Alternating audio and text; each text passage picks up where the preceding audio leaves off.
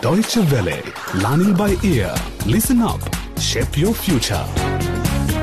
Hello and welcome to our Learning by Ear series about migration between Africa and Europe. Today we introduce to you someone who has migrated the other way round, meaning not from Africa to Europe, but from Europe to Africa.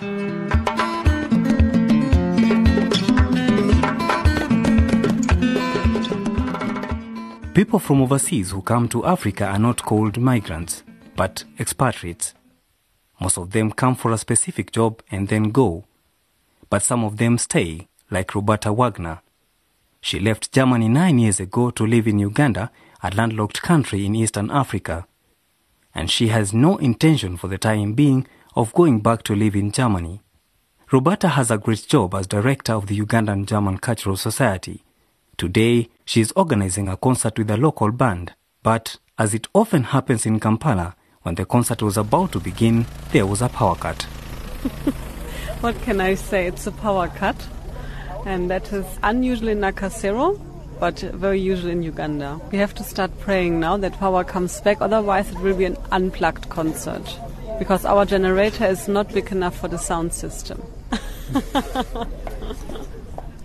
Roberta Wagner walks into the dark towards the room where the artists are waiting. If we take the lights in pots in front of the stage unplugged? No, because we've not planned for that. We can't. And we don't have a generator. There's nothing we can do. I don't know then. Let's pray. Can you pray? I prayed and the rain went. And now I'm just still praying for the power to come. That's terrible.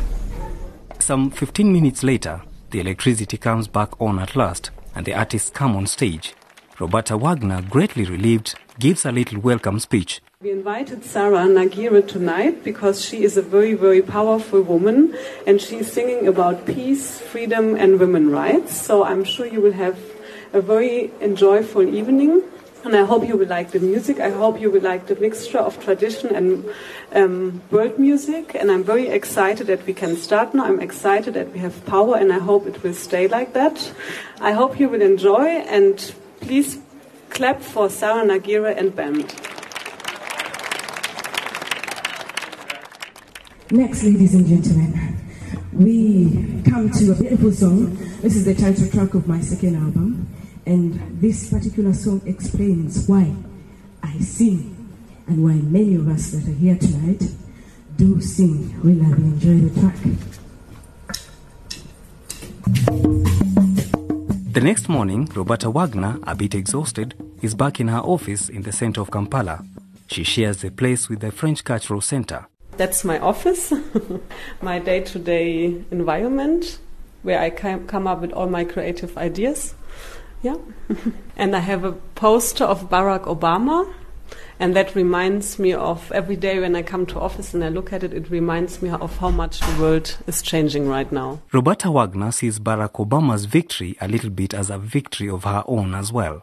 I grew in a family which is very multicultural, so my stepdad is a Black American, and I think for a Black American to move into the White House, it's a very big achievement. And like my dad, he called me on the day where Obama was elected crying, and he said, I could have never imagined a black man walking into the White House, because it's just, the way he grew, it was just an impossibility. And for people who experienced racism, it's a change, and it's a very big change. Of course, he has a lot of challenges now, because he's now known as the man who has to change the world, and that's a lot to carry, I think. So maybe people will even be disappointed, because he will not be able to achieve all the things people project into him. But at least for a black person to be the president of America, I think the next president will be probably a woman. So the world is changing. When Roberta Wagner arrived in Uganda, it was the first time she came to Africa. And in fact, it was love that took Roberta Wagner to Africa. When I came to Uganda, I was actually very young. It's already almost 10 or 9 years ago. So I was 21 and I was still doing my studies in Germany. And I met a man in Germany. He was also a student at my university, and he got a job offer in Uganda. And then he asked me to join him. In Uganda, Roberta married her German boyfriend, and soon after, she had a son. When we first came to Uganda, we lived in Fort Portal. That's on the border to Congo. And we stayed there for 2 years. And then we moved to Kampala, and Kampala just became such an exciting place for me as I became a board member of the Ugandan German Culture Society. I studied dance at Makerere University, so I got really involved in the cultural scene, and I discovered that this is what I want to do, and I felt I could make a really big change, or I could help to make a change. I can support the art scene.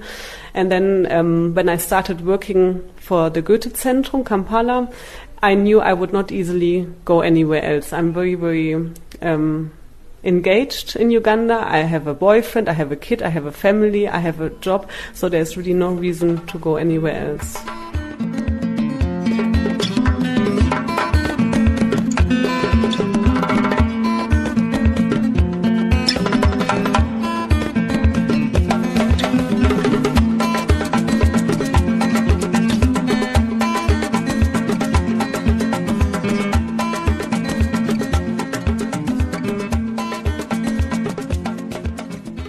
Roberta Wagner's life in Uganda has not always been a bed of roses.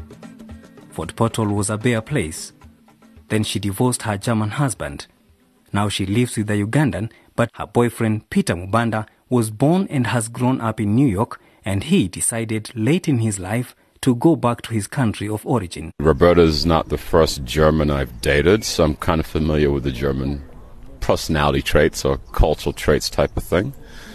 It is probably difficult here in Africa because of, let's say, maybe socioeconomic type of things, or like perception of the native Ugandans on, black-white couples now type of thing. But the interesting thing, she's probably spent more time in my own country than I have. So, yeah, she's probably seen more of my own country than I have, so that would probably make her more Ugandan than me. Roberta Wagner seems to be really happy with her new life in Africa and with the new love she found there. But every once in a while, she remembers her old life in Germany and becomes a bit melancholic. I miss my family and the food. That is something I really miss a lot. And that's particular bread and good salami. That is something I do miss. But I also miss culture. I miss going to a nice concert, going to a nice art exhibition, and my friends. And there are many things I miss. That is for sure. Germany is still home, and it's my identity, and I'm still a German, however much I may change. But still, these are my roots, and you will never forget your roots. That's who I am.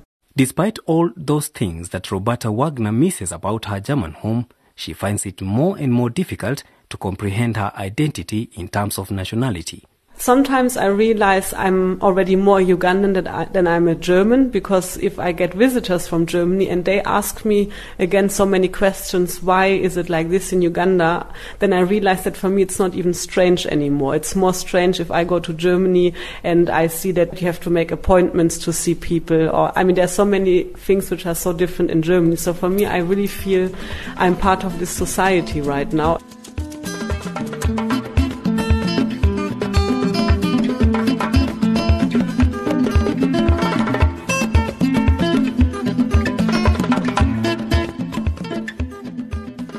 And that's all for today's Learning by Ear program on migration.